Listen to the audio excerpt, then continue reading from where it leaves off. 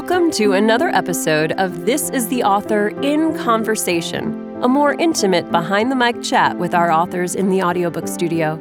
Today, you'll meet author Lance Rubin and narrator Katie Schorr. This husband and wife team collaborated in more ways than one to bring the humor and heartbreak of Crying Laughing to life.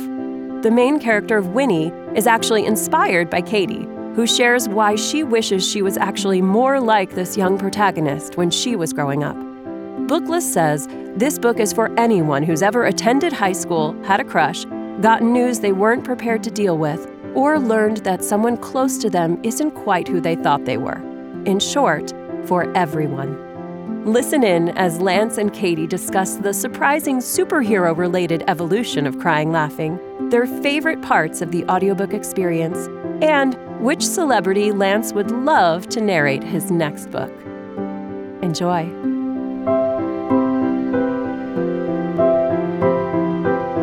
Hi, I'm Lance Rubin, the author of Crying Laughing. And I'm Katie Schorr, the narrator of Crying Laughing. And we are married to each other, is something worth mentioning up top. We're here in the studio where we just wrapped the recording of the audiobook. And we're excited to talk a little bit about our experiences as writer and narrator, ask each other some questions, chat a bit. So I'm going to kick this off, Katie, if that's okay. Good. Great. You've read Crying Laughing before, but not only that, you were involved in you're always my first reader, my favorite reader. So you were involved in the process of seeing that book come to life. Was there anything surprising about reading it as an audiobook narrator or anything? What was it like? Yeah, it was interesting. We talked about this a little bit when I came home every day. Yes, that's true. For me to see how much dialogue you had written in your book and how much I would have to say and how many characters I would have to give voices to. So that made the book different for me, just exhausting, reading it. Exhausting, is what you perhaps. said at home. Yes. Yeah. Which was interesting. Yeah, what, from a narrator's standpoint, what about dialogue makes it specifically exhausting? Well, I think it can be difficult to get a flow going as a narrator, which maybe makes for a more dynamic listening experience because you're bouncing from character to character rather than, long swaths of text in the character's mind or description. So it's a good challenge, and it's a good test of my character abilities. I think you did a fantastic job with it. But yeah, I hadn't even thought about that specifically, that having so much dialogue was going to be exhausting. Yeah. But I think you were very much up to the challenge. Oh, thanks. But it was also such a funny book to read in my head, but then reading it out loud, I laughed to myself more than I expected I would, which was a very charming experience because, I've read many books that aren't meant to be funny and aren't funny, and it's nice to go to work and laugh. Oh, thank you. That's really nice to hear that it was still making you smile. So many reads later. Yeah, maybe you'll hear a laugh squeezed in somewhere in there. So I have a question for you. Oh, please.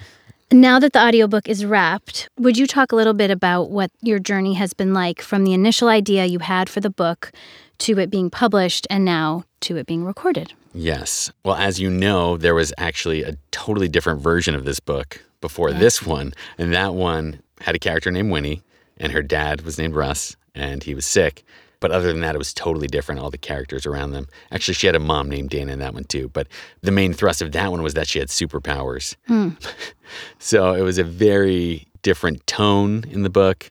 And there were a lot of things I liked about it, but ultimately my editor was not into that version of the book, which was frustrating when she first told me. But then I came to see what she was seeing, which was that she felt that version wasn't really tapping into my abilities with humor, which she'd seen on display in my first two books.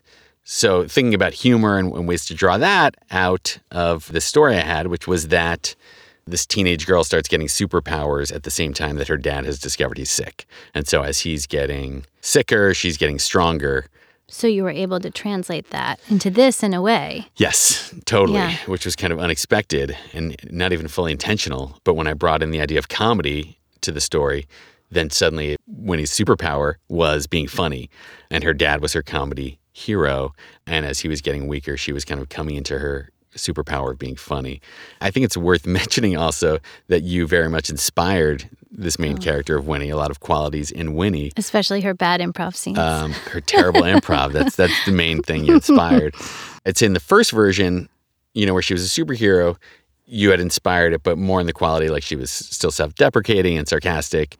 But then in this version, I'd say you were infused even more into the character because you talked about how goofy and silly you were as a younger person. Right. And then going into your teen years and feeling like you had to kind of put that away a little bit and you got much shyer and quieter. You felt societally in a certain way like girls are not kind of given the space to be funny. It's certainly not in the late 90s. Right. Maybe it's different now, hopefully but it's changing now. I feel like Winnie is a more confident version of me.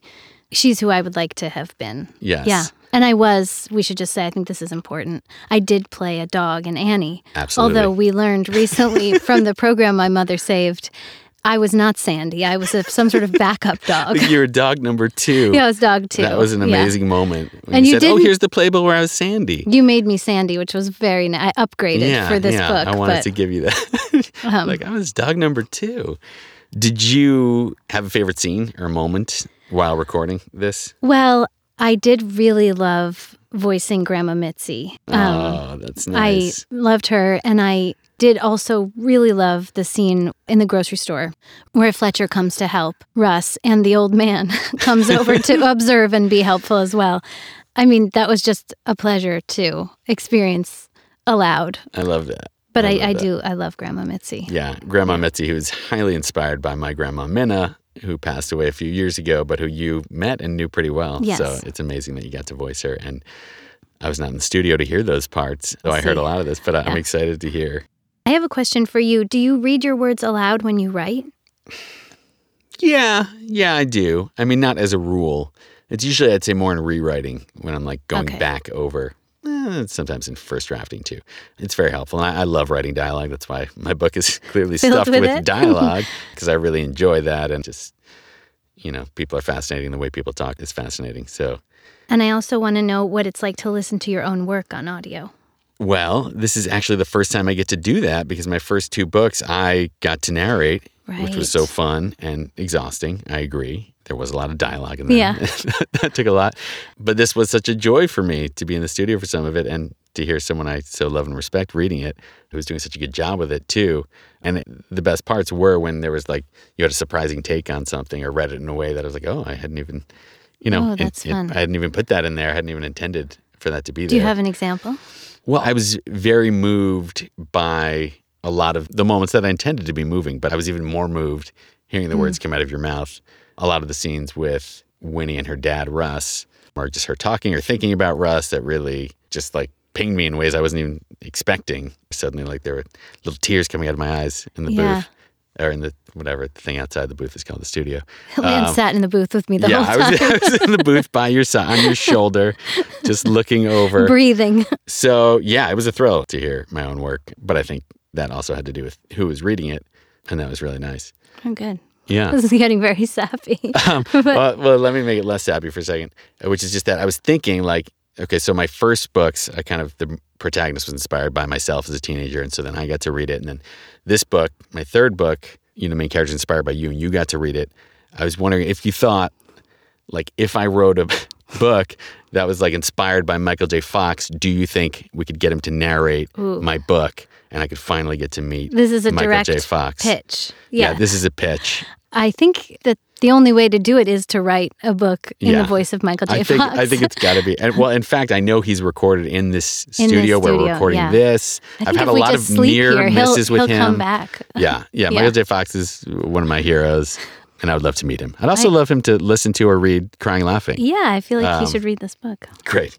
I'm glad I was able to kind of divert this conversation to talking about Michael J. Fox. I think there's something fun in that I hear you read stories all the time at home to our young kids. How do you find reading stories to our kids compares and contrasts to, narrating an audiobook? Yeah, that's a great question. I mean, I'm certainly more relaxed with the kids where I can do really goofy voices or do very little, just get the words out. Yeah. So they're different, but they're also similar because I often read things to them wanting to hold their attention so they don't run away and do something else. And so there's the same impulse to kind of, how can I make this interesting or how can I tell the story well and keep someone listening? Which is why it's also exhausting reading stories to our kids. kids. Children, yes. Yes, that's true. How can we keep you here? Yeah. Yeah, and thinking, in prepping for this interview, because we prepped extensively, as you know, and just thinking about stories and storytelling, I was remembering when our older son went through a phase of wanting to be told suspicious stories. Suspicious stories, I should clarify, were stories where someone was acting suspiciously. And he went through a phase of wanting us to come up with stories on the spot all the time, which is like fun once in a while, but then gets like very... Well, yeah, improvising a story is Yes. a lot harder than reading text on a page. Agreed. If you're going to be an audiobook narrator, you do not have to improvise the story. No, and thank goodness for that. Yeah. That would be a lot. So, should we go to the last question? Yeah. What do you like better, crying or laughing? I think I like laughing better. I like the release of that. Laughing has always been a favorite pastime of mine. Yeah. But in writing this book and in conversations we've had and in like raising our kids even, I've come to recognize the importance of crying too, and how vital that is. It's very obvious that you're releasing tears when you're crying, but the idea that you're releasing that emotion instead of holding on to it. And definitely we've talked about that a lot. And I think that the spirit of that definitely went into the writing of this book.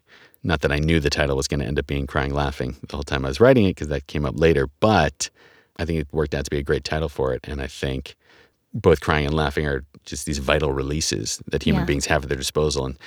And they both involve being vulnerable.